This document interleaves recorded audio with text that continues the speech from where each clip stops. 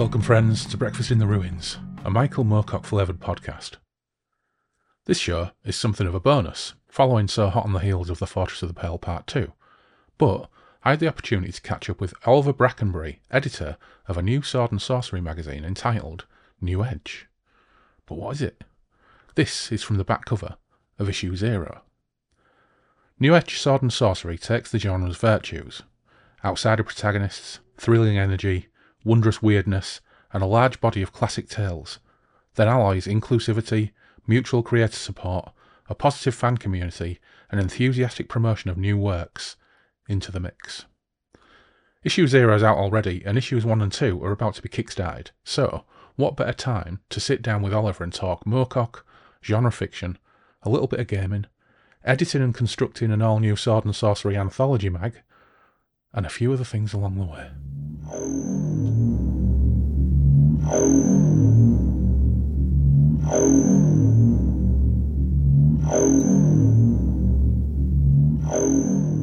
We're back in Derry and Tom's, and I'm very happy to have with me Oliver Brackenbury.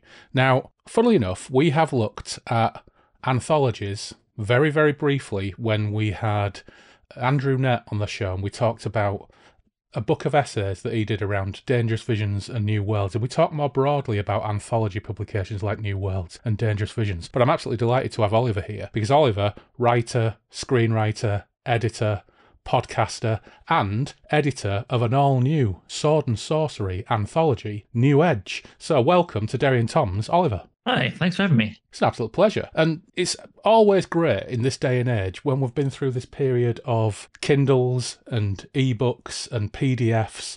It feels like books are like vinyl and print is coming back in a big way. And the wonderful thing about New Edge Sword and Sorcery, of course we'll talk about that shortly, but issue 0 came out, the fall issue last year, was available in print, was available in hardcover, and you're just about to go out to Kickstarter on issue 1. But, as is generally the case on Breakfast in the Ruins, when we have a new guest, we always kick off by finding out what your background is with things like Moorcock, and particularly genre fiction. So, tell us, how on earth did you get into this position, and where did your interest start? Well, there's a large gap. See, when I was young, I fell into Steve Jackson, Ian Livingstone's fighting fantasy books. That's the earliest fantasy I remember reading. Really loved adventuring through those. The Sorcery 4-parter mega story they did was a particular favorite. And I must have read The Hobbit. I know I did, and a few other sort of expected texts. But for whatever reason, when I was around 10 or 11, I was one of those kids who just felt compelled to pick a team between fantasy and science fiction. Don't ask me why. And don't ask me why I decided, science fiction is much more sophisticated, smash cut all kinds of awful crap. So I sort of fell in more with like William Gibson, cyberpunk and that kind of thing. And I was like, fantasy's childish, whatever. But it's like, give me a break. But, that's what I thought when I was like, wise and 10 or 11. But that just kind of continued for a long time. I mostly slid off of also a lot of sort of contemporary fantasy of the 90s. I don't know, the big sort of more epic high-style fantasy, more lots of love to the people who like it, but it kind of slides off me. And so I just sort of thought, broadly speaking, I guess fantasy isn't really for me. But there was a big exception to that would kind of come slamming right back into my life years later, which was I greatly enjoyed the Savage Sword of Conan comics, the reprints of the big magazine-sized ones that were black and white and like a bit more adult. I didn't know to call it sword and sorcery or anything more separate at the time. I just was like, there's Conan, I like it. Fast forward many years to about, I guess 6 to 7 years ago now, and I'm living in Toronto, and I'm doing volunteer work with something that I think any listener would be interested in, because they do have digital stuff, but anybody in Toronto or planning to pass through Toronto at any point in their lives may be interested. It's called the Merrill Collection. It has a longer name, I always bugger, but it's essentially a collection of speculative fiction, an archive running back 150 odd years. They have a first edition of Dracula, for example, and they have over 80,000 items. It originally began with a 5,000, I want to say, item donation in 1970 by famous editor Judith Merrill. And it's just an incredible research tool. And also a lovely quiet place to get a bit of writing done. And that's when I first found it. And when I was there, I thought, I remember those Savage Sword of Conans I used to read. I should probably read the actual original bloody stories that the comics were riffing off of. So, I started reading with the Lancer paperbacks and all that stuff. And very quickly, I just fell deep, deep, deep, deep down a well with sword and sorcery and sort of the Appendix N reading list, from D&D, that, Gary Gygax, this whole thing of, the influences that allowed him to come up with D&D or co-create it. So yeah, and I just found, oh wait, this is the fantasy I was missing. I really enjoy fantasy tales that are grounded in characters who aren't necessarily trying to save the world, all capital letters, who have more personal, maybe even kind of like less noble motivations, but aren't fully, grim, dark, murderous bastards or whatever. And the sense of pre-codified fantasy. I really enjoy not having magic systems, having weird and wonderful creatures that feel unique and strange, not part of an ecosystem, just another weird animal. And magic that doesn't feel like another technology, but is dark and mysterious and frightening, and it comes at a terrible cost by and large. And that tends to be what you run into when you read fantasy pre-1980. There's exceptions to all of this, of course. I'm making broad statements, but I did find it quite a bit in Appendix N, and in particular in the Sword and Sorcery canon. And I spent the next few years with no plans to do anything with this knowledge. It was purely enjoyment. Just plowing through all the old texts I could find at the Merrill Collection, and then secondhand bookstores I started raiding, and the disease got in my veins, and now I've got books all over the house in that genre. And it was lovely too, because I got into some of the scholarship, because the Merrill has old like pulp magazines, so I could look at like some of the original publication versions and weird tales of some of these stories, and I could also find long out of print collections of nonfiction by big thinkers, including Moorcock. And the one that comes up to mind off the top of my head was Fafford and Me, a collection for its library's essays. And that was very interesting because they were from several decades of his life. And this is something I really enjoy. And one of the big pleasures of Moorcock, of him having been such a long running, prolific author. I love seeing how authors' thoughts on their genre and then their writing, actual writing, evolves over time. I really, really enjoy that. And so it's been fun reading, I'm right in the middle right now of Citadel, the new Moorcock novel, The Network, and yet at the same time, I recently had a read of an essay he had in Amra, the fanzine in '61, about this. I don't think he was even calling it Sword and Sorcery yet. So it's just, it's all fascinating. Anyway, that's a bit of an all over the show answer. Pardon me. The Kickstarter for issues 1 and 2 actually launches on Thursday, February 2nd. We're recording this on the Monday, and I have way too much caffeine in me to try and keep going, because it's been a lot to do. Yeah. So I hope that's an adequate answer. What a fantastic resource to have at your fingertips. Oh, it's incredible. I'm just down the street from it. I couldn't ask for more. And the people who work there really know their stuff and have helped direct me to things I wouldn't have seen otherwise. And there's actually it's mostly books, obviously, but there's not a small amount of original art there that's quite fascinating. They can't quite cite the provenance, so I have to kind of put a disclaimer in front of this, but they have what they're pretty sure is original Clark Ashton Smith drawing, as well. So stuff like that you can be found there. And as I say, they have digitized some of the collection. So if you don't ever think you're going to go to Toronto, it's still worth Googling the Merrill Collection, checking it out. And in fact, I did actually end up doing a podcast with them. I recently sort of stepped off of, because I'm busy now with the magazine, but I did 2 seasons of what's called Unknown Worlds of the Merrill Collection. If you search for that anywhere you find podcasts, you'll find, I think we got up to 17 episodes on different aspects of genre fiction, including the Sword and Sorcery episode. And the most recent one, my sort of stepping off grand finale, was on climate fiction with Kim Stanley Robinson. I'm quite proud of that one. Well, I'm proud of all of them. So that's, I guess, to give an idea of how impressed I was by the place. I got sucked in, gave it many years of my life, and did all kinds of stuff, including the podcast. So great resource, and definitely where I feel like I got my, let's say, my bachelor's in Sword and Sorcery.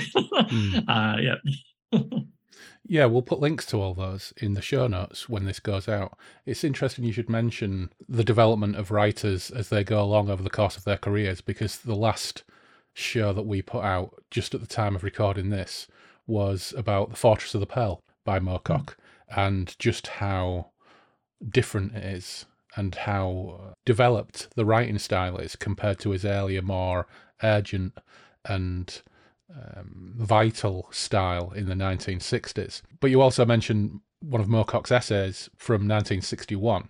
And I was having a conversation with a friend of the show, Anthony Piconti, a couple of days ago, and we were talking about Sword and Planet as well as Sword and Sorcery. And I pulled out my Paizo Planet Stories edition of Sergeant the Swordsman. And he wrote that when he was 16 or 15 or something. And then only 5 years later, he's writing essays for publication about the nature of sword and sorcery. And he's been the editor of Tarzan Monthly and all these different bits and pieces. Sometimes I have to pinch myself when we're actually talking about some of these stories, because when you hit grey, old, fat and 50 like I am, it's like when you see a sportsman and you realise he's only 22 and you think, oh shit, how old am I and how talented is he at his age? And it wasn't just Moorcock, but lots and lots of these authors were producing this incredible, vital, raw fantasy fiction at ridiculously young ages. You know, we all come into our own whatever we do, however we do, and I would never try to diminish the talent of him or anyone else. But I think it's always worth kind of looking at what was the ecosystem in which these people were able to develop so quickly. You know, you're making me think of something stupid that's been doing the rounds on Twitter recently, where, you know, some idiot who has no thoughts about how art is produced was posting a picture of a classical Renaissance era statue, being like, so-and-so, I can't remember the name, sorry, but so-and-so made this at 23, what's stopping you? Like, what is the point of that, except to make people feel bad? And immediately anybody with any actual knowledge of art history would start dunking on him and saying, well, this person was raised from a young age by a master to be good at, sculpture, and had patrons so that he had to do nothing else with his life. That may have helped. I mean, there was also talent, but, and then I look back to what we're talking about with some of the sort of magazine writers, short story writers of the 40s, 50s, 60s, 70s, whatever, who these big talents we talk about, obviously actually genuinely quite talented, but also coming of age with their writing in an era when there was a much bigger, more vibrant, I think, literary scene, particularly when it comes to short stories and the lower stakes of short stories, and being able to just kind of fling your art out there and try things, and really try things. That's one thing I love about the short fiction magazine as a format. It's a great arena for people to experiment, try new characters without the same high stakes of, say, putting a couple of years into a novel and then praying it sells, enough copies to justify, you being picked up by the publisher again, kind of thing. So I do really, and also we're talking about back in the era, even to novels, when the midlist existed.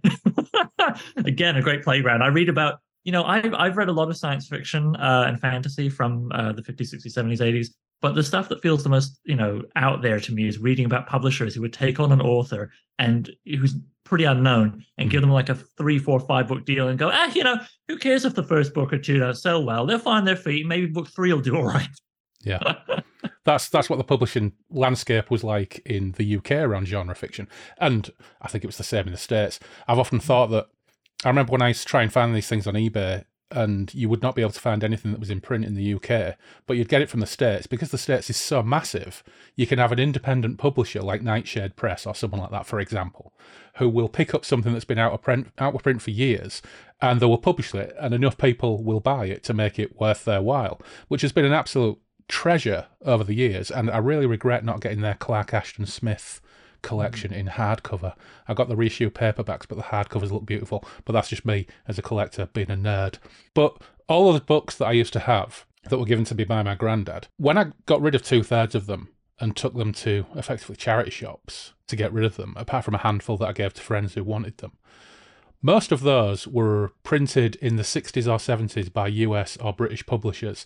And the really tragic thing is most of them will have been out of print since the editions that I've got, because so many obscure authors, I mean, who the fuck is going to republish Spearmen of Arn or something like that these days? Or all of those books are now lost to me, and I am going out of my way to try and replace them, much to Phil's chagrin when it comes to actually space in the house. But lots and lots and lots of them are just, if you can track them down on eBay, then you're fortunate, but they'll never be reprinted. And it's like they're treasure. So it's really satisfying that, because of things like, I don't know, social media, Twitter, making connections, and actually the podcast scene as well as a strong role in this, because I don't think you or I would have ever had a conversation if it wasn't for listening to certain podcasts which connect the dots and connect people together, has really made this whole scene of interest in all these things more vibrant. And because I follow certain accounts on Twitter, you come across things like New Edge Volume 0, which I think I said to you when we emailed. I picked it up in December, then forgot about it, forgot where I've put it. And now I went to Amazon, because, of course, what we can say is they're at cost on Amazon in print. Yeah, it's only $3.99 US for the soft cover, because issue 0, like, it's not sustainable. We can't keep it at those prices. But yeah, and the hardcover is $11.99, and the digital is free, which is why it's sold off of Amazon. Amazon would not let me price it at 0. Right. But oh well. yeah, the issue zero was still is a passion project, prototype, promotional tool essentially. Because when I approached the people I collaborated with on it back in sort of June of last year, I said, "Look, I don't have money, but what I do have is experience with large scale collaborative artistic projects." A passion for doing this, I've got everything but the money, And they said, okay, fine, we'll take a chance on it. I said, okay, but here's the thing, you don't want to you run into this a lot in independent film where I have some experience where you get people saying, come and work on my thing for free, and that'll earn you the chance to work on my next thing for free. Fuck off. So, sorry, pardon me, I don't know what your stance is on cursing. You could get exposure. Yeah, exactly. So I didn't want to pull that one on them. So I said, look, guys, here's the deal. I'm going to do this issue zero as a test to see, can I even do it? If I do it, will I like it? All that kind of stuff. And that's why, one of the reasons why I didn't do open submissions, because I wanted to keep it manageable. And why I did Amazon POD, because I didn't want to also take on the task of figuring out how to print professionally, as we were going to be doing with the Kickstarter. So I just kept it focused on the magazine, did that over the course of the summer, got it out at the end of September. And the point was, well, okay, I can't sell this for money if I ask the people to do it for free. That's obscene. And it'd be better to do it for free or at cost, which is the absolute minimum Amazon will let me sell. Like, you're just paying for Amazon's production and shipping if you do that. But that's good because I want to get it out and try and build an audience, because I was already thinking ahead and going, if I like this enough, I want to keep doing it. And if I want to keep doing it, my ethos is to pay contributors as much as possible and run it as a business, not a hobby. Not because I expect to get rich from it. My God, it's independent publishing. But because in order to keep it viable, you have to be able to pay the contributors enough to keep coming back and to keep them doing what they're doing, but also yourself, because if life gets stressful and you've got a big thing you're doing in your spare time, the thing that doesn't bring in money is the first thing that collapses. And if that collapses, well, then I'm not paying the contributors anymore. They're not going to be in the magazine because the magazine's folded. So I'm trying to be sensible about how I go about it while still keeping a focus on, quality stories, good art, all that stuff that we, enjoy as readers. Because, I want to make the kind of thing I'd want to read, cliche, but true. Well, as it happens, I bought 3 more copies, and then I found the copy that I bought in December. But those 3 copies will be going out to Patron Demons, so we'll draw a couple of numbers towards the end, and then we'll find out who's picked those up, and I'll send them out. What I probably should have done was wait until we picked some numbers, because then I could have ordered them on Amazon and just got them sent straight to people. But that's just me being a dullard at the end of the day. Now, you mentioned earlier on that you get these things on Twitter. It's like, such and such did X. What are you doing with your life? And the answer is usually because I'm a fucking schlub and I like talking about these things. I'm not a writer and I'm not going to get involved in those kind of things. So how did you end up being actually on the other side of that equation and writing fiction and writing screenplays? Oh, God. I mean, so I'll try not to give you my whole life story, because I'm one of those annoying, precocious kids who was like dictating stories to his mum before he could actually write his alphabet. So it was from an early age. But the less precious answer, I mean, honestly, I was always writing in some form or another. Classic, origin story. I got into role playing games. Although funny enough, I didn't play D&D until I was in my late 20s. It was Shadowrun and some other stuff. But anyway, a bit of Call of Cthulhu actually as well. But point is, whatever. So role playing games were an expression, but I was writing short stories for fun and tried to write a novel which had a love interest. I was in high school, had a love interest that bore a suspicious resemblance to a girl I fancied. Didn't go anywhere. And the novel, all that. And then it started to coalesce a bit more as I went into university, and I was getting an English degree because I knew writing and reading was just my life as in terms of what I loved.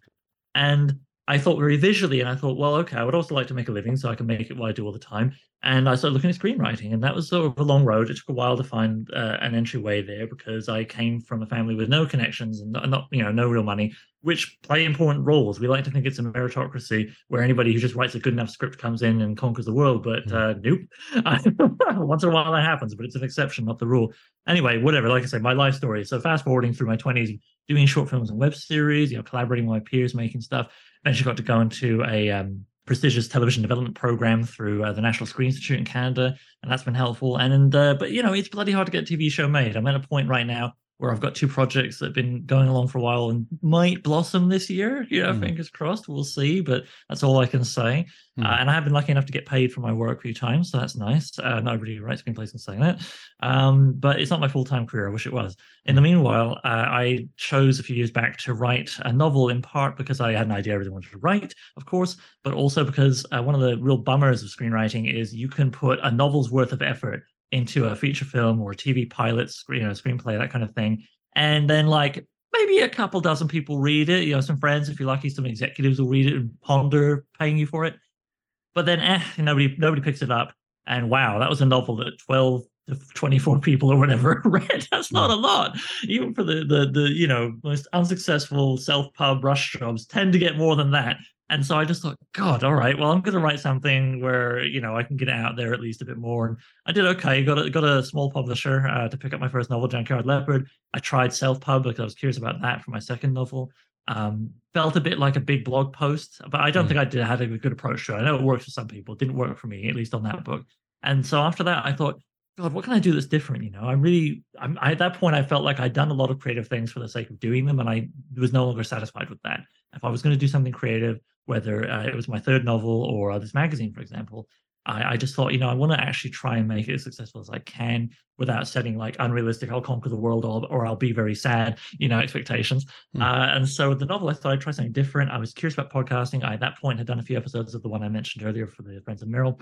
And I thought, hey, what if I do my own podcast? I'll call it So I'm Writing a Novel. And it's like behind the scenes following me as I write my third novel, a sword and sorcery novel, which is my pretending I've had a long career like Moorcock or like Libra had, where you get those stitch ups, right, of story where they continuity gets forced onto it by picking up all the stories that were published everywhere. So I'm just writing it as 17 short stories, but with the sort of the illusion that they've been written over decades and they're being stitched together into So yeah, I'm having fun with that. It's about 3/4 of the way outlined, and I outline in such detail the drafts come quick. So you could argue it's 3/4 written. And I've really enjoyed the podcast, and it's been a great way to meet people. And in fact, several of the writers in issue 0 of New Age Sword and Sorcery are people I'd interviewed already on that podcast. Because if I'm not talking about my novel, I'm interviewing people on there.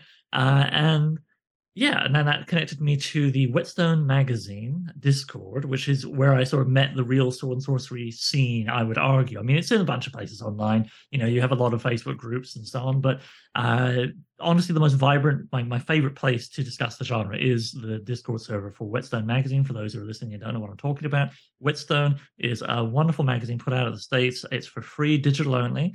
And the whole idea of it is to give amateur authors a chance to get their sort of early publications, get their first crack, or for more experienced authors to kind of muck about, again, low stakes, like I was saying earlier, and try something completely different or new or whatever. I'm lucky I had a story in issue 6, actually, the most recent one called Hunter, that I'm quite proud of. But the Discord for that is a wonderful place online. That was actually where the discussions back in the spring about, because, you get these cyclical discussions in niche subgenres of like, how do we make this thing bigger? Sword and Sorcery was big in the 30s, and then it was big again, sort of 60s through mid 80s. It's been fallow, but it's kind of coming back, and it feels like, could we get it to a third wave? Can we get that? And so I don't know what was different about this particular conversation this spring, but something gave it an energy I hadn't seen before. And it was like just 3 days of just waking up and going, oh, I'm typing, and, and everybody going mad, discussing, how can we make it bigger? How do we get younger readers in? How do we make it more inclusive? Because, no maliciousness. I'm just saying, the audience of Sword and Sorcery is somewhat homogenous at the moment. It is largely sort of, 35 plus white guys. Some of my best friends are, I'm one of them. But it's like, we got to expand. If we want to make it bigger, you got to bring everybody in. And even if there's no maliciousness, if people who are not part of that demographic look over and see pretty much just that demographic, you can't blame them for thinking, oh, well, maybe that's not for me, or maybe I'm not welcome. So that was part of the conversation, was like, how do we break out of this sort of homogeneity? And so by the end of all those conversations, and I started talking to people, I was thinking, I'd had ideas for a magazine 2 years prior, but it wasn't focused enough. So I put that idea down. And now I thought, well, here's a focus, here's an energy. I'd like to make a magazine, Sword and Sorcery. I want to try and contribute to making this thing bigger. And try, I like more variety, and not just in the diversity of the authors and their characters, though that is, of course, important to me, but also just variety and storytelling, because I think Sword and Sorcery is an incredibly flexible genre. You can make it very recognizable as what it is, but do a lot within that. I'm a big fan of. Have you ever read Brian Murphy's book, Flame and No. Crimson: A History of Sword and Sorcery?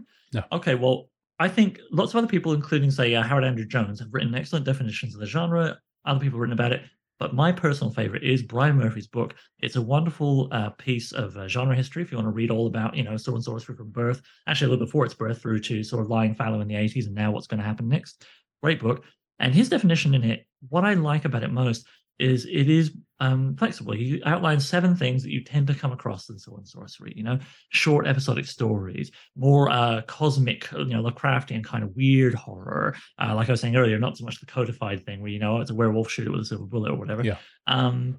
Outside of protagonist, personally motivated, all this good stuff. And it's like 7 kind of posts marking the boundaries. But the way I like to describe it is I say, to me, this is me putting my words in Brian's mouth, I say, like, imagine it almost like a really berserk wrestling ring where you have these 7 posts and they go, okay, here's the boundaries, but running between them is really elasticated rope that can be stretched and pushed out and leapt off of and done all kinds of cool things.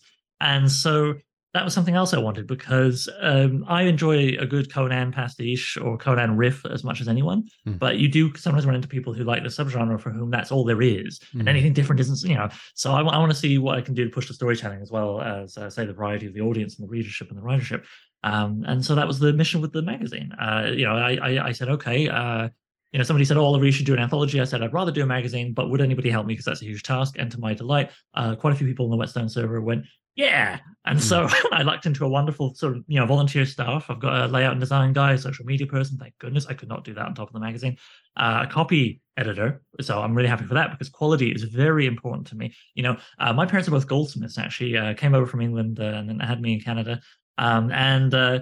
Growing up with craftspeople as parents, even if you yourself don't go into a trade like that, it will kind of make you care more about doing it right. Not being a perfectionist, not, perfect is the enemy, good and done, right?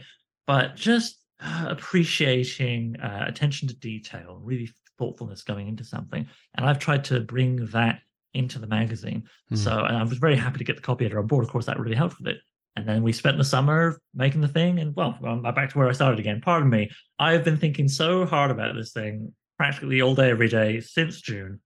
I sometimes get a bit circular in my speaking about it. So feel free to cut in. I will not be offended. No, that's absolutely fine. That's absolutely fine.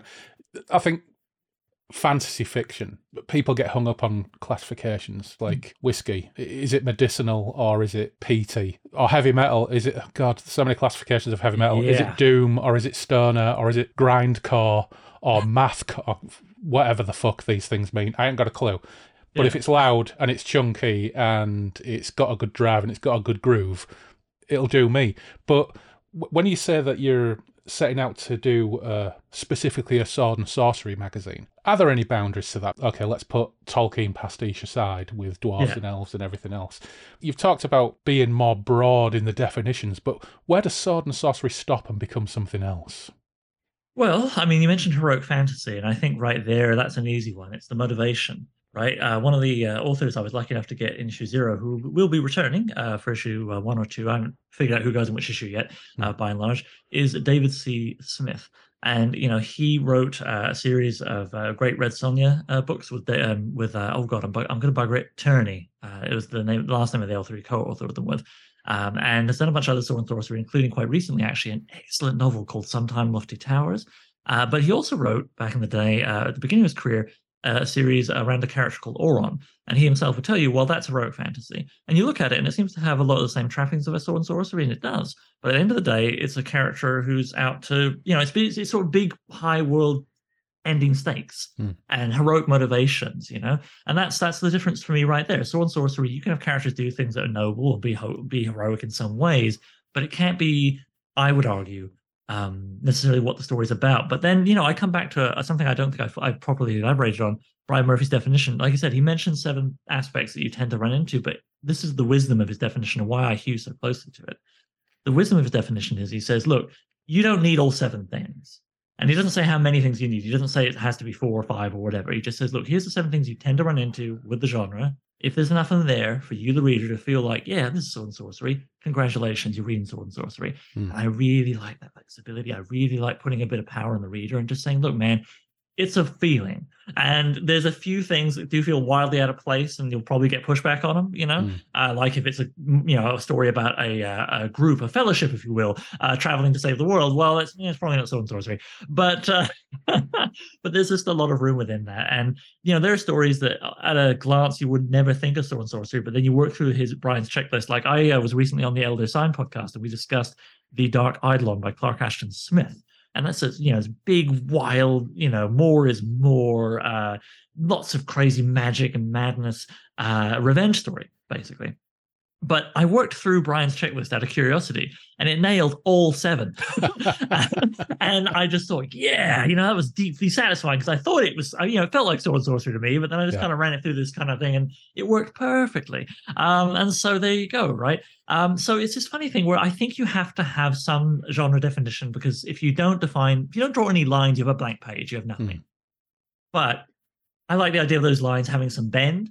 And at the end of the day, you instead of being prescriptive to others and using genre definition as a cause for argument, as opposed to, say, interesting discussion, when there is a difference, I just think use it as a guiding light to help express yourself, whether just in quotation marks as a reader, expressing how you feel about it, what you enjoy, or as a writer, of course, expressing your writing, or as an editor trying to guide his magazine. And because I do like to, in the summer with the authors, I did really like to, if I could, time zones, etc., have a phone call or a web call with them and be like, hey, what got you excited about your story? What was the theme or the image or the line? And what is your goal? Like, I do try to work with the authors to strengthen and sort of megaphone their voice, not to put mine over top. But at the end of the day, I'm the editor. It's my magazine. Of course, my ideas and thoughts on this whole genre are shaping it, which is part of why I guess I'm here to explain, what's this magazine going to give you?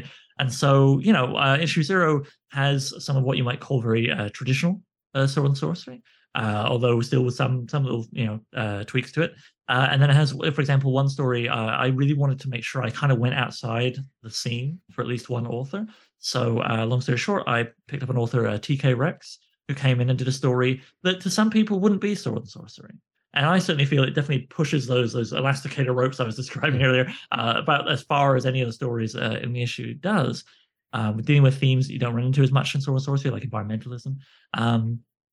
But I'm here for it because it was an experiment. I'm really glad I did, and I do want to keep bringing in the real SNS people for writing it, of course. But I want to keep looking to people in other genres and other places.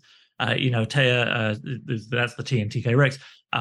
She's written fantasy. I read a fantasy story of hers that partly made me think, oh, let's get her on board. But she definitely thinks a lot about science. And that comes through in the story. Or, horror authors are a natural go-to for sword and sorcery, of course, because of the overlap from the dawn of the genre back in weird fiction. And so, I want to look at more horror authors. I'll be bringing some of them in for issues 1 and 2. There's Canadian author Gemma Files, who's quite excellent at horror, and I'm very happy to have her on board. So, and I've honestly, I don't know that I'll get the chance to act on it with these issues. I'm talking with one author. We're still figuring it out. But romance, I think, has incredible overlap with sword and sorcery. Think about stories. Let's go to a real big classic one, People of the Black Circle by Robert E. Howard, that Conan story, which is sort of set in not Afghanistan / kind of India.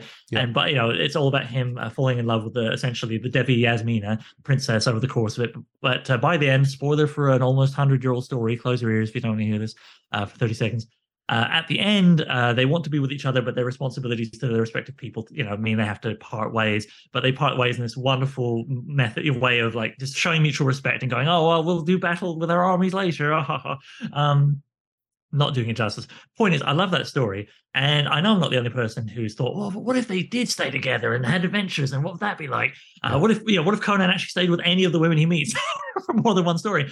And what if we got to explore that relationship?" And I know I'm not alone in that, because not only from talking to people and just other fellow fans, Lynn Carter and Sprague de Camp, and I want to say, one of the guys they brought in late on the Lance. Bjorn Nyberg. Yeah, Bjorn Nyberg. Didn't they do a novel-length story which had kind of a vignette in it where the Devi Yasmina shows up again, and Conan and her have a little romantic reunion for one night, and they finally get to sleep together, which was one of the they sort of blue-balled each other over People of the Black Circle and never got to consummate. And so there you go, right? The two of the biggest fanboys in the history of Conan, because Carter and de Camp wanted to see that. 50 odd years ago, whatever that was. And so I just think, yeah, romance actually has a lot of overlap, I think, with Sword and Sorcery. And so, yeah, I'll go on whole tirade about that if I don't stop myself. Point is, this is to further illustrate what I'm saying. I think you can do so much with it. It's so exciting. And I hope that we fund issues 1 and 2 so we can get to do more stuff in there, and I can kind of demonstrate what I'm talking about more than just yapping on. Although, God, I do love the sound of my own voice. Pardon me. Again, I feel like I'm talking. No, it's fantastic. Podcast is an audio medium, isn't it? So we want that content. But one of the reasons I love Sword and Sorcery, and I would say I prefer it to, in inverted commas, heroic fantasy, is because it's grounded. Because people want to get through today. If they do get money, they've lost it by the start of the next story. If they get treasure, and actually, you mentioned fighting fantasy books earlier on, and this is why my taste in role-playing games tends towards that end as well. I don't want to be a fighter with a stronghold with 120 million gold pieces in a chest. I want my characters to finish one story, and they may have riches and treasures, but the next story, I want them to be a bum.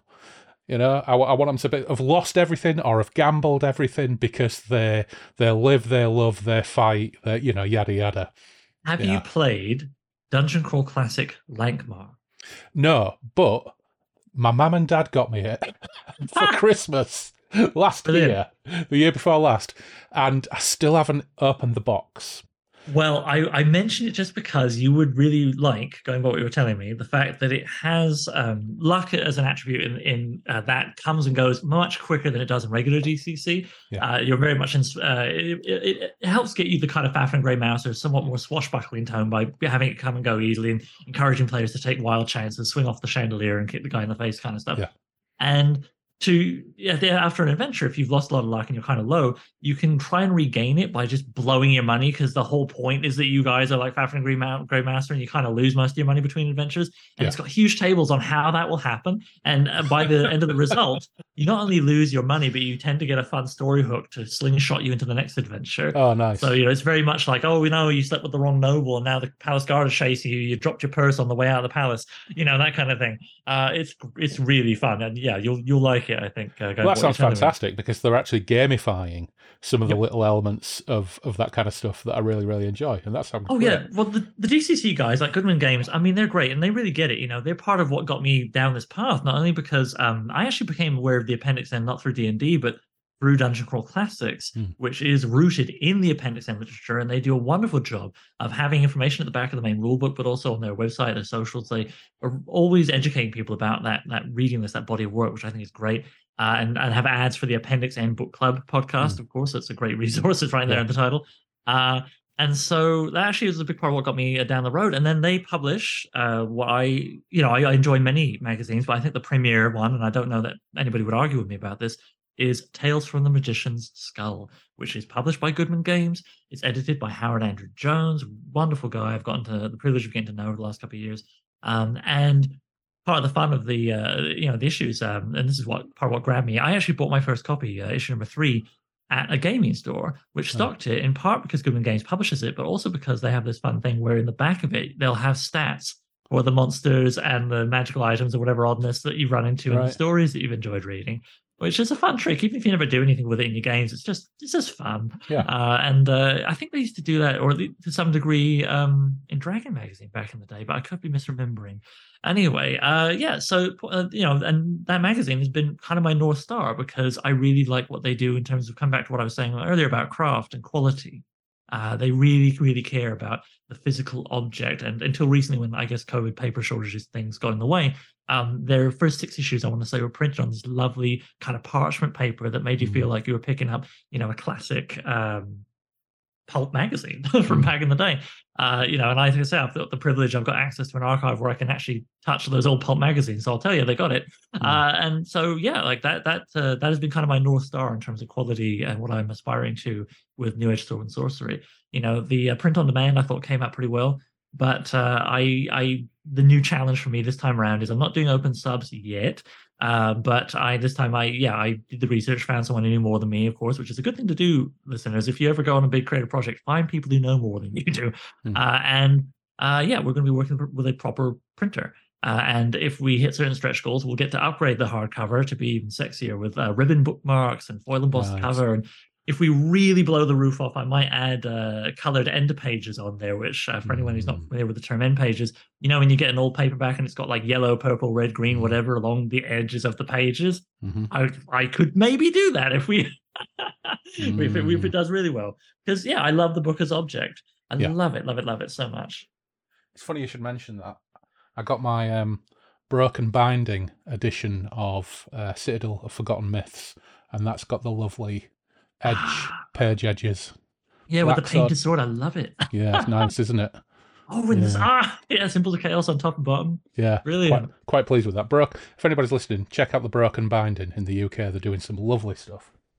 But before we come back to New Age Sword and Sorcery, you mentioned something about the Conan stories and De Camp, Carter, and Bjorn Nyberg writing basically fan fiction, where they wanted Conan and his character to kind of get their due a little bit, rather than, you know, Robert E. Howard, well, it's over now, move on. Yeah. They've done that a lot in the comics, particularly the Dark Horse comics. There was a whole run with the Queen of the Black Coast character, where that they got her own series. Yeah, they went on for ages with like original stories to try and connect the dots. I don't think they were entirely successful, but it is kind of always interesting when people try to expand the Conan mythos. I don't think they're always particularly successful, but I just thought I'd recall that because I did read it about 6 months ago. I was collecting the Dark Horse collections, which ran well up until when Dark Horse lost it and it moved over to Marvel, and I've not read any of the new Marvel Conan adaptations, but I think they've lost it again now as well, and I think it's going elsewhere again. It's moved on to, oh gosh, you know, I can't bloody remember. I know the author that's going to be taking over, or has taken over, and his stories are coming out soon, Jim Zub. He's a real talent, also out of Toronto, a good old Canadian. Right. Pardon me, sorry, listener. But yeah, I can't remember who has it now. Pardon me. I just think of Titan, but that's unrelated. That's to do with the new Conan novel by James Sterling. Yeah, no, I'm sorry. Pardon me. I can't remember. I became aware of it the other day, but I never. But yeah, no, it is fun to stitch things together, right? I mean, and I think it can be enjoyable. Certainly, I mean, here I am reading the new Moorcock novel. Why not? Let's cram a little bit more into his gap year or whatever. Between I think it can be quite enjoyable. It's funny. I read. Bring around to Moorcock. Why not? Seems like the podcast. I read the first 6 Elric books in paperbacks I hunted down. So I read them in sort of, I was all on the young Moorcock streak. Yeah. And then it was around the time I found and enjoyed Stormbringer that they announced the big hardcover collections that they've just come out with. And I always mess up the company name. Sorry, everyone. I'm bad for names today. It's Saga, right? Saga, yeah. I think it's Tor, but maybe it's a partnership with Tor anyway. Tor have been publishing some of his newer novels. I think they're publishing The Woods of Arcady this year, which is the sequel to The Whispering Swarm. But yeah, it was Saga Press, which I think is part of Simon & Schuster. Yes, it is. Yeah, you're right. The Elric collections. Yeah, I think I've misspoken a few times and called it a Tor thing. Anyway, I picked up the first 2 volumes of that and rather enjoyed reading stuff that wasn't from those first 6 ones, like Fortress of the Pearl. Yeah. And I have talked to people for whom those collections have been their first exposure. And it is interesting to hear them talk about the kind of weird, almost tonal whiplash you get going from, Elric of Melniboné, sort of young Moorcock, but not the youngest Moorcock of Elric. And then, Fortress of the Pearl, we're leaping forward to 89. Yep. And then back and forth and back. Well, now it's Revenge of the Rose, 91. I wonder what that's like. I'd waited a little longer, I suppose I would have had the same experience. I do wonder about that myself, because we've talked about it quite a lot. To jump from... Elric of Melniboné, even compared to the fix-up novels that were consisted of short stories that he originally published in the early 60s, Elric of Melniboné, even though it's a fast read, it's still a slightly more considered pace than something like a story like The Dreaming City. And certainly Stormbringer, which is a fix-up, I think, of 3 of the stories. I'd have to look it up. To go from Elric of Melniboné to The Fortress of the Pearl, because we've just revisited The Fortress of the Pearl, and I'll be repeating myself because we'll just put that episode out, but it is very, very different, and it's more of a piece with Dragon in the Sword, with City in the Autumn Stars, and with Revenge of the Rose.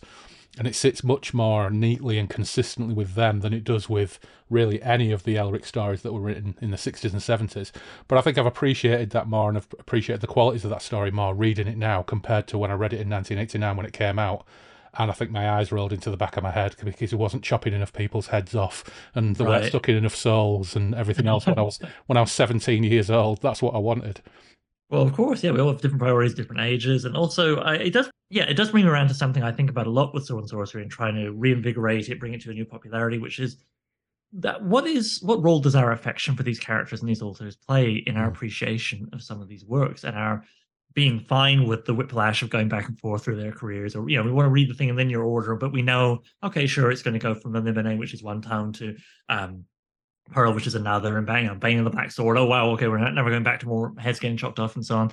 Like that affection, I think, guides us through our continuing to dig into these authors and to being okay with, say, something like that leaping up and down around in tone and so on across the career of a character if we read them in linear as opposed to publication order, and gives us the endurance, one would even say, to go through the many different editions and hunting through the secondhand stores and so on. But I think something that holds this genre back at times, and I'm trying very hard to work around it, is that's a lot of work to ask of someone who wanders in and goes, well, I've watched a few episodes of Game of Thrones, what's this about? I think we really need to be welcoming and understanding for the casuals, the normies, as I joke, with no shade, because you can't expect everyone to be into everything.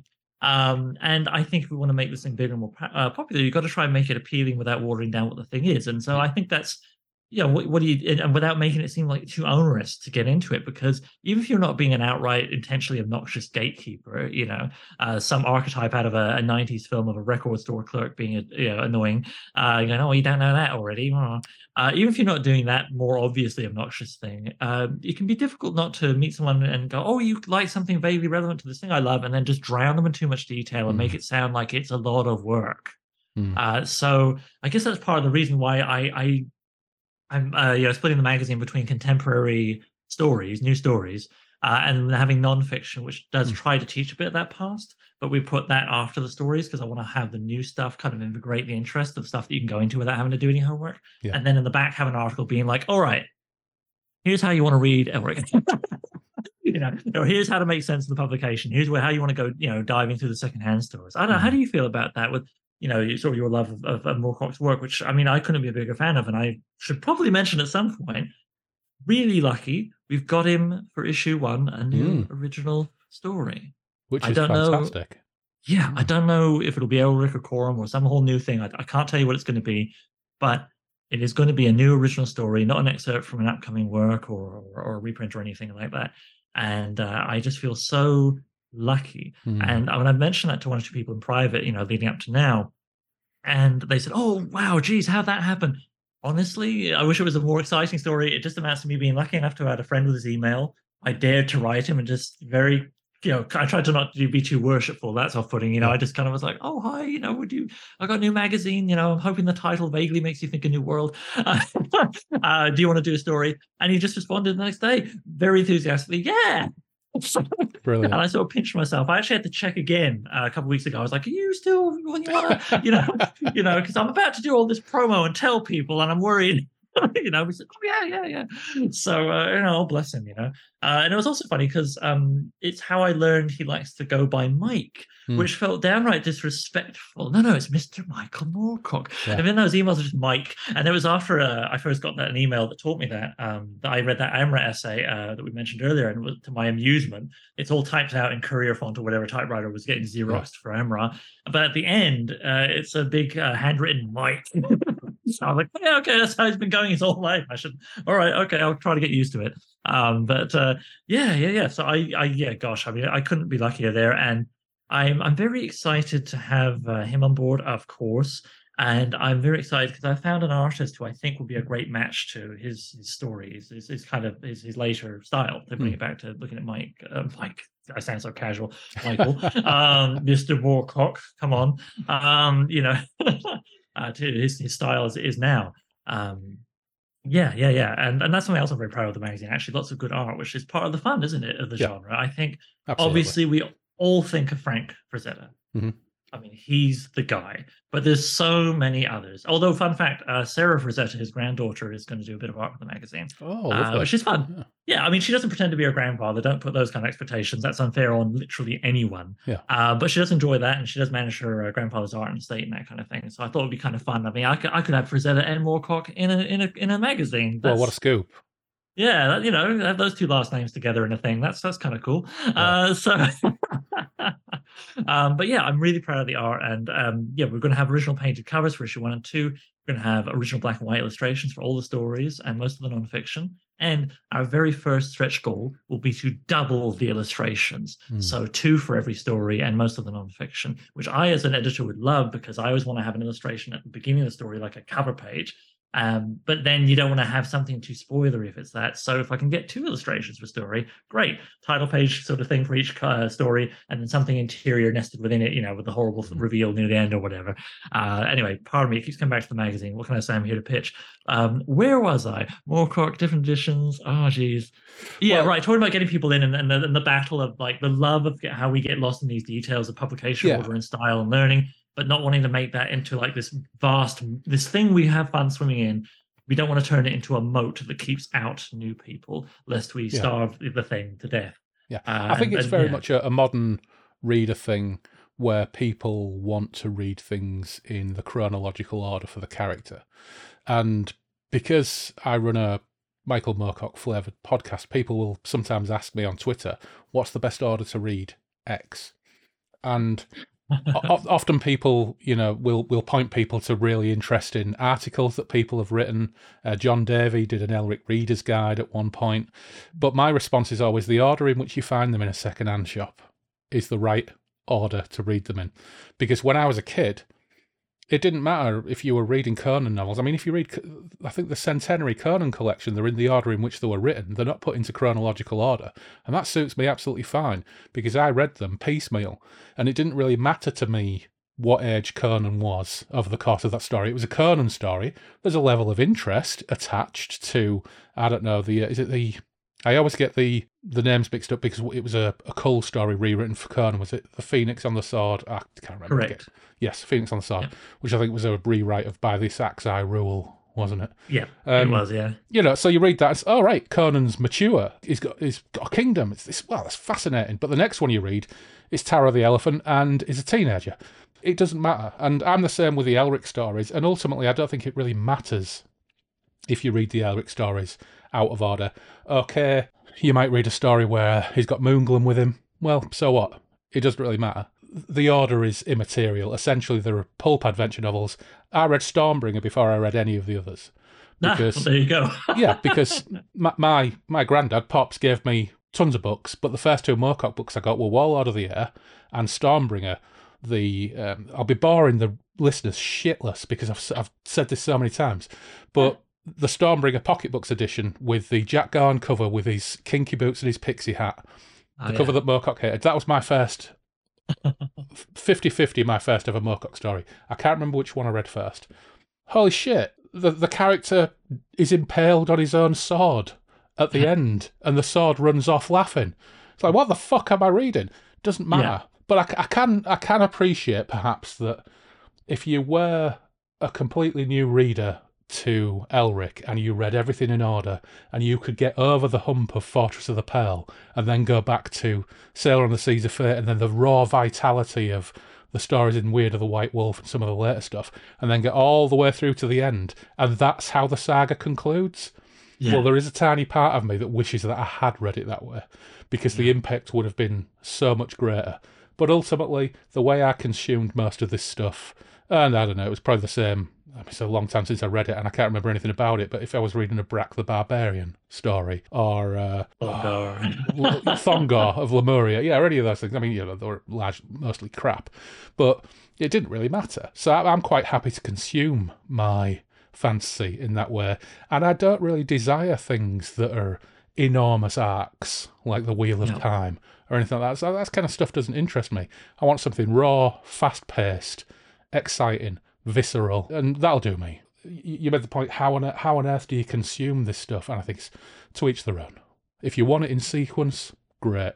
I would suggest people just consume it in the way that most people consumed Michael Moorcock stuff in the 60s and 70s, or even the 80s. What you got in the charity shop? Which battered Mayflower edition of the Got on the Shelf? That's the one you should buy, and that's the one you should read.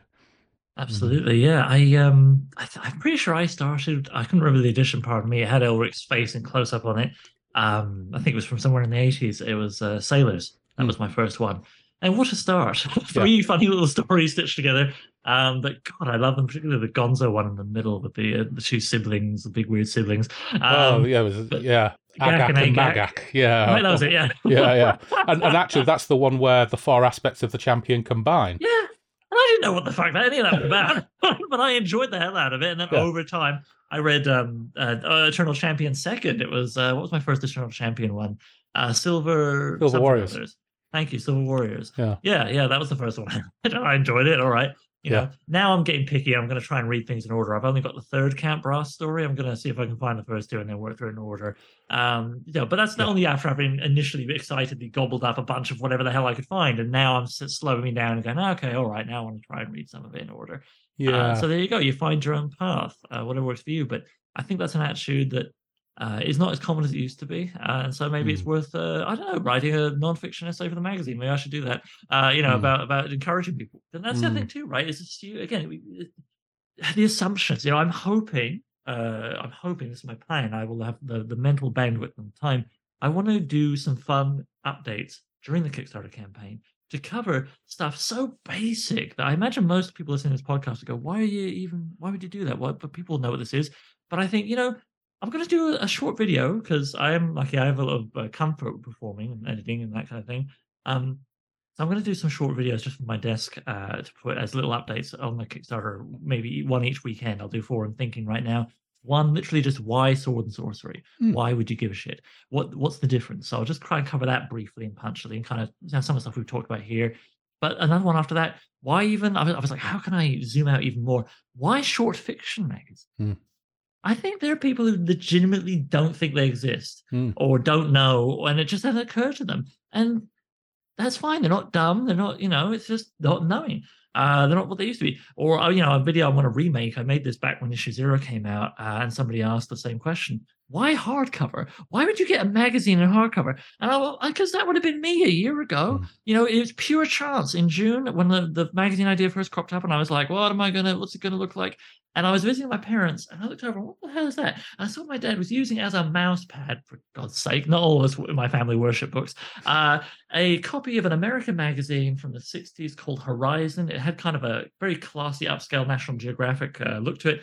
Anyway, it was in hardcover. I'd never seen it before in my life. A hardcover magazine. I pulled it out. It was big and beautiful, 3 columns of text, and all that stuff. And absolutely, that was me going, okay, this is the beginning of how we're going to figure out how this magazine looks. And I love the idea of how long this magazine, even with my father mistreating it, it survived. And there I am enjoying it all those years later. And I love that continuity of books. I mean, coming back to the Merrill collection, I love when I ask for something from their shelves to look at, and you find a marginalia, you find people writing their names in the corner, their book plates, writing "Happy Birthday, Jenny, 1978" on the inside or whatever. I mean, it's again that thing that the physical object gives you. Now, don't get me wrong, digital is important. We're always going to do digital. It's more financially accessible. It's good for people who need to use text-to-speech readers, that kind of thing. And it's great for people who live outside the States because shipping, my God. So, digital has its uses, don't get me wrong, but I'm always going to love the physical object. So why hardcover? And the last one I want to do, honestly, it's going to sound funny on this podcast, but I'm going to do a video saying, well, I'm excited about Michael Moorcock. You can see, you'll see on the Kickstarter, I've given him a slightly bigger font, like a poster listing bands, because he's earned it, Christ.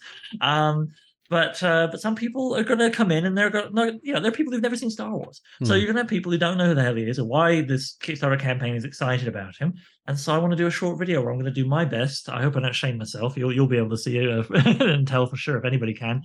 Just in a brief explanation of like, hey, here's who he is. Here's why you should be excited. That Game of Thrones thing, House of Dragon, Matt Smith. Well, he bears a passing resemblance to this other character, or some of these ideas, multiverse. You like that stuff with your Spider-Man everywhere? Guess what? And just because, and that's really just riffing off of what I was been doing for years with my volunteer work at the Merrill Collection, because you have to draw these connections from past stuff or stuff that's not as well known now as it maybe was before, to the present, to the most common things you can, as long as you can do it like legitimately and sincerely, not being facile, because that's how you get people to care, and that's how you get them to start go, oh, maybe I will swim in those deep waters where you're sitting going, well, actually the publication order should be, this is how you gotta on-ramp them. So yeah, how'd I get there? Sorry, again, too much caffeine today, sorry folks, but no, it's all good. You know what? Yeah. Remind us when the Kickstarter goes live.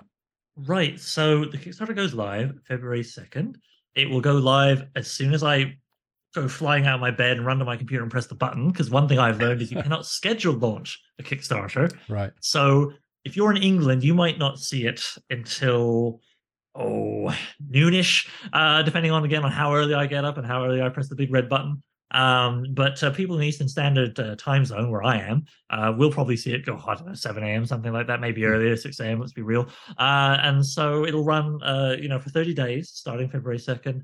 And people who get in on day one, on one of the physical backer tiers, will be able to get an exclusive, just the first day backers bookmark featuring original art that I've commissioned from Sapro, one of the great artists we have on board, that will never be shown online or used in anything else. Literally just the bookmark. So what you're buying really is a nice little exclusive, super limited edition piece of art for your bookmark.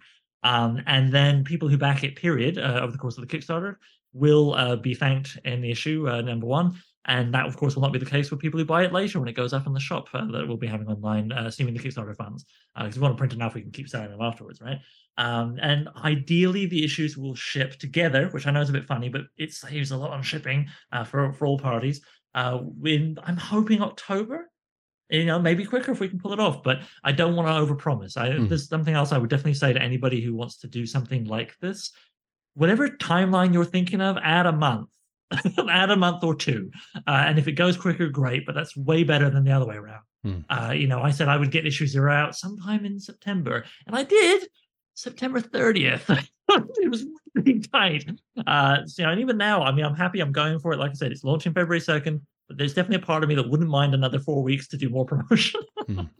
So, we'll see how it goes. We'll see if it succeeds, but I'm feeling optimistic. We have a murderer's row of talented authors and artists, and we're taking everything, me and the guys on the staff, we're taking everything we've learned from putting out issue 0 into making an even better physical artifact and beautiful layout. Of course, will be benefited to the digital people as well. So yeah, you can find it, I guess, just by going to Kickstarter and searching for newedgeswordandsorcery.com, although I, of course, have given you a link to chuck in the notes there. And if all else fails and you listen to this and you walk off and go, shit, where did he say? What the hell did Oliver? You can just go to newedgeswordandsorcery.com. It'll have all the links, including the Kickstarter. Impossible to miss, I'm sure. I'm going to put a big graphic up. And if this goes well, my hope is to build on it. I want to do more issues of the magazine, obviously. I'm also thinking about doing like kind of anthology style issues of the magazine. So like, non-fiction, fiction art, all the same stuff I've described, but themed around romance or horror or whatever. I think I mentioned that a minute ago, pardon me. And then if we really get going, I would love to publish book-length anthologies and novellas. I'm such a big fan of novella, and the Sword and Sorcery works really well at that scale. I don't always think that the pacing of Sword and Sorcery works well at like longer novel lengths. But if you're doing, say, coming back to Sailors, that was 24,000 words, right? Pretty good novella length. I'd love to do my fantasy, my absolute fantasy, and I'll shut up for a second after I say this. It would be to do like a quarterly subscription of novellas, which would be available in digital and softcover to be, affordable, etc. But the big event there for me would be just to have the most beautiful hardcovers I could possibly assemble with all the trimmings. I'd love to get to do that. But first I got to find more issues of this magazine. So please do give it a shot, folks. I promise you won't regret it. Well, I'll be back in it, and I'll be praying for the reading ribbon, because I'm a sucker for reading ribbons. I'm extraordinarily superficial when it comes to these things. I like hardback books, and I like reading ribbons. But before we go, I need you. It's a shame. You are a gamer, but you probably haven't got a D20 to hand, so I need you to pick a number between 1 and 20. Oh my God, I have so many just in the other room. Oh, whatever. Okay, yeah. I'll pick a number. Pick a number between 1 and 20, and I shall figure out. We're going to do this 3 times, and these are the patron demons who are going to receive a copy of issue 0 of New Edge Sword and Sorcery. So, go. All right, well, let's split it down the middle. 10. 10. That will be Liam Jones. Liam J, I'll be sending you a copy of New Edge Sword and Sorcery issue 0. And again, Brilliant. All right, let's give the critical failure some love. 1. 1. That will be going to Andy Clark, aka Clarky the Cruel. And our final number... let's give it a DCC Warriors critical hit, which can come in at a 19. 19. That is Norman Beresford, the OG patron, who was our first ever patron on brilliant. Well, he deserves it. Yeah. So those 3 folks, keep an eye out on your post. An issue of... issue 0, I should say, of New Edge Sword and Sorcery magazine will be coming your way. Thanks for that, Oliver, and thanks for coming on and talking about this, and we hope to see you out there in the ether and wish you all the success in the world. Thank you very much.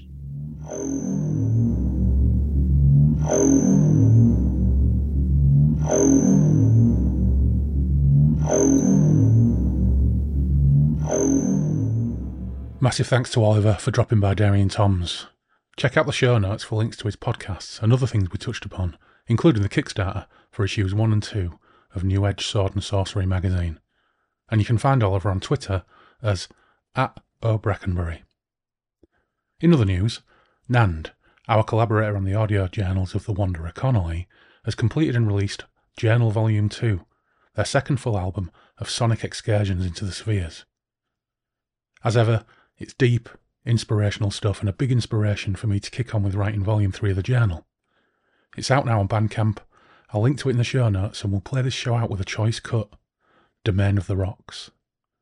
First though, thanks as always to our patrons, starting with those without tier, Anthony Paconti, Tim Cardos, Dave Dempster and Sebastian Weetabix. Next, our Chaos Engineers, Andrew Cicluna, Andrew Van Ness, Anthony Porter, Benjamin Fletcher, Dave Griffiths, Dave Voxman, James Knight, Jim Kirkland, John W. Lays, Jules Lawrence, Lee Gary, Mal Pertwee, Mary Catherine, Matt Saltz, Menyon, Nelbert, Paul McRandall, Ray Otis, Scott Butler, Simon Perrins, Tony Malazzo, and finally, I mentioned last time out that Sir Tancred Belforest, Queen's Champion, had boarded the Donblas. As is our wont, I dropped Sir Tancred a line and he got back to me to say, "Hi Andy, greetings from the second ether, brackets, North Devon. Thoroughly enjoy listening. You've captured something essential to the spirit of Moorcock's work with this. Every episode is a treat. I think I arrived at Moorcock through a combination of Howard, Chaikin, J.G. Ballard, Hawkwind and Alan Moore. Astounded by Pyatt and Cornelius, and worked my way in and around from there to the point of near obsession. Elric et al. Came a bit later, but I love it all the same. I think I typed in Moorcock podcast one day thinking someone must be doing something these days, but what you're doing is above and beyond. One of the few perks of the times we live in is that such things can be put together and shared so widely. Cheers, Sir Tancred. Brackets, Patrick. Thanks for finding us tonight. We love being part of this community and being able to have these conversations, and thank you for that kind feedback too. It means everything. And of course, thanks to our crafty jugaderos, Alexander Harris, Ian Stead, Loz, Taylor, Matthew Broom, Toby White, Tom Murphy, Mark Hebden, Graham Holden, and Jason Connolly. And finally, eternal thanks to our patron demons, Andy Darby, Clarky the Cruel, Fred Quiche, Gareth Wilson, Gwen Barlow, Imria, Janie Stim, Jay Reeser, Joe Monty, Liam J, Miles Reed-Labato, Mort Main, Neil Burton, Paul Hillary, Randall Gatlin, Steve Round, the OG patron Norman Beresford, and last but never least, Robert McMillan. Right, enough yakking, we'll be back very soon, but for now, don't forget you can follow us on Twitter and Instagram with the handle @BreakfastRuins. You can email us at breakfastruins@outlook.com. The webpage is breakfastintheruins.com. We have our Patreon page too, there are a few extra odds and sods on there, but for now, take care, stay safe. We will meet again soon on the Moonbeam Roads.